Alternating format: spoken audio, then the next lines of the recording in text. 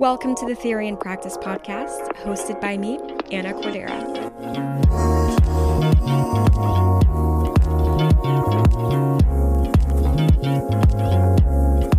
I created Theory and Practice after growing tired of the exclusive and perfectionist nature of wellness conversations.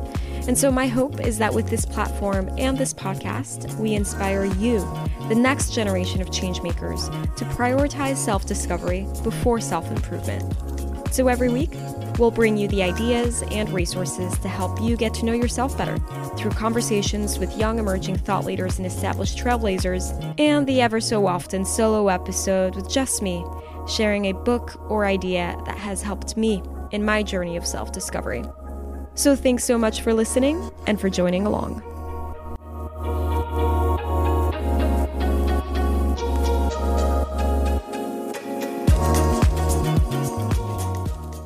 Hi everyone, welcome back to the Theory and Practice podcast. This week I'm coming to you live, just me, from my apartment here in New York. Thank you for all those watching. This is the first episode with video and audio. And today I want to talk about a mental framework that has changed my life for the better. And that framework is what I call the long-term thinking framework. So in short, what this means is that whenever I'm faced with making a decision, I value the long-term impact over the short-term impact of that decision. So in essence, I pause and reflect on what the decision will bring me in the long term, and I reflect on what the decision will bring me on the short term. Most of the time, if not always, the long-term benefits outweigh the short-term benefits. And I apply this framework to all aspects of my life. And I want to share it with you all today because it really is life-changing, and I wish I had learned it when I was younger, primarily in college, but it doesn't matter, we're here now.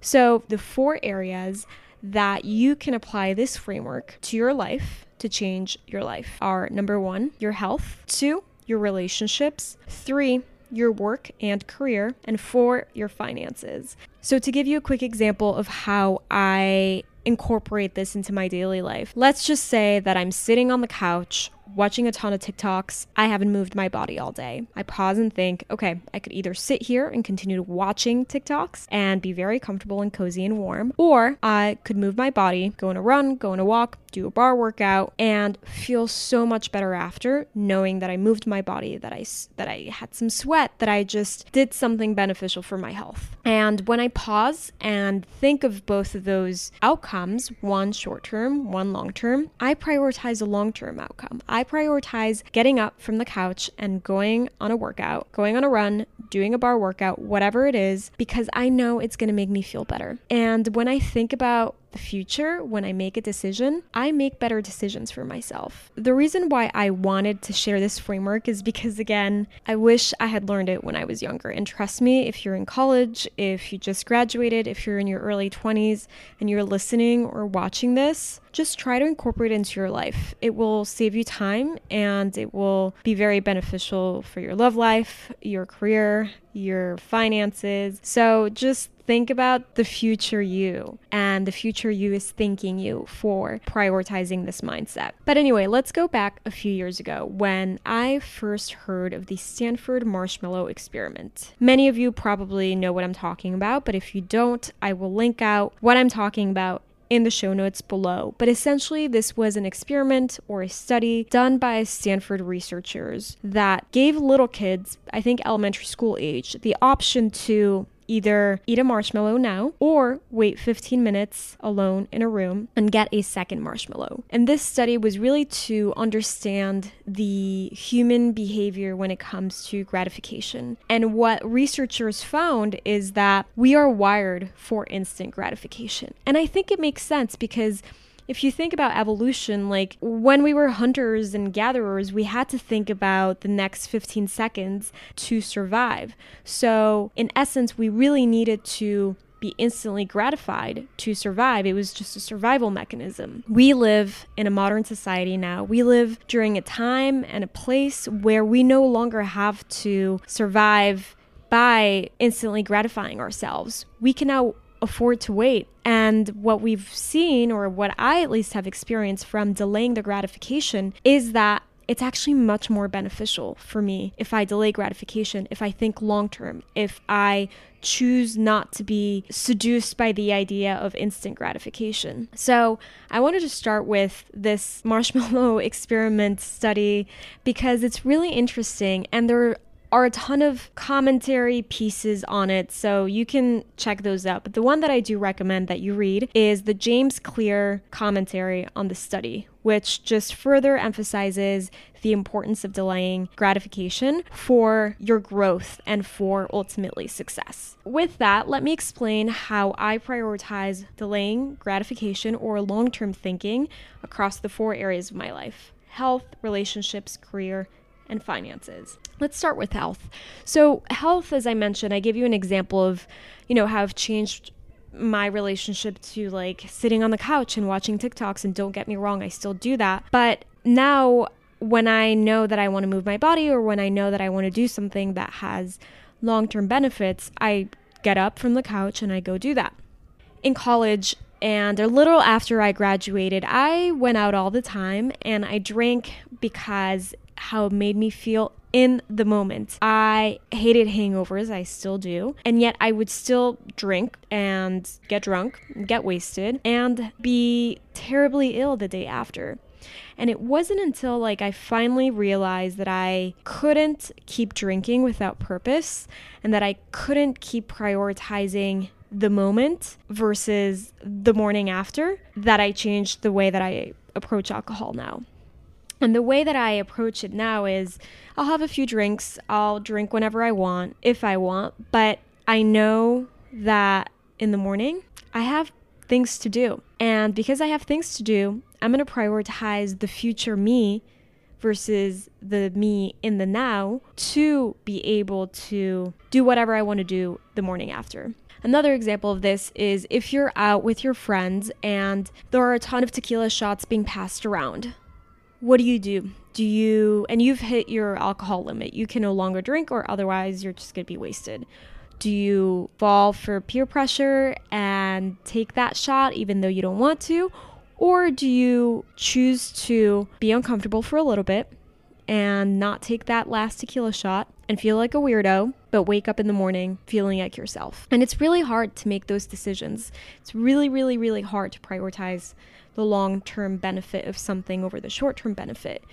But when you do, your mind and your body thank you, especially when you're thinking about this from a health perspective. Now, when it comes to relationships, the best example of how I prioritize long-term thinking with my relationships is in the realm of forgiveness. So I used to be someone that held on to grudges all the time, and it was very difficult for me to genuinely forgive someone until, of course, life threw me a lesson. And 3 years ago, my birthday came along, and for me, my birthday is really important. 3 of my best friends, I hope they don't get mad at me for saying this, but 3 of my best friends forgot my birthday. And I was incredibly heartbroken that this happened. And of course, they sent me long apologies, and I sent back, a long explanation of how I felt.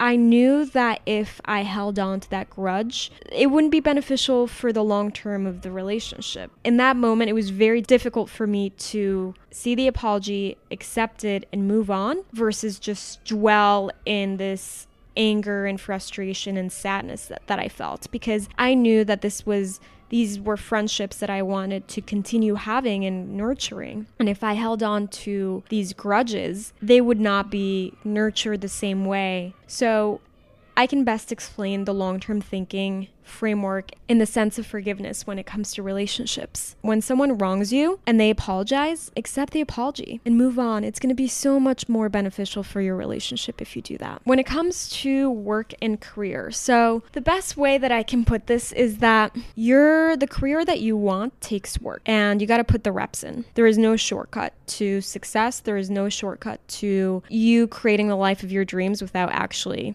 doing something to create the life of your dreams.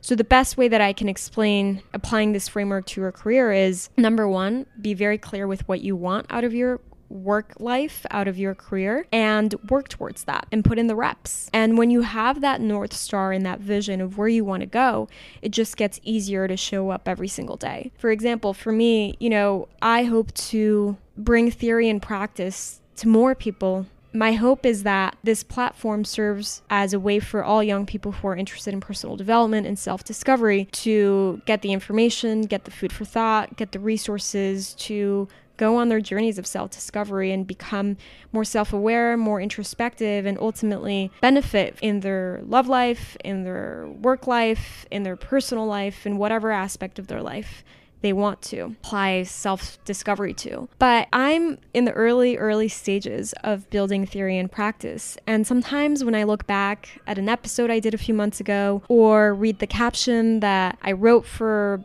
a social media post, I would be lying to you if I said that I wasn't cringing sometimes or listening to my voice on a podcast episode. But I can't wallow in the cringe if I want to build something sustainable and big in the future. And because I want to build something that is sustainable and big and beneficial for thousands of people, I have to maintain my focus on the long term and not so much in the short term of what will people think of this episode or of this video promo that's not edited that well. It's not beneficial thinking that way, and it's not going to get you where you want to go. Long story short, when it comes to your work and your career, don't sweat the small stuff. Just focus on the road ahead and on the long-term vision of your career. And then lastly, the fourth area here is finances.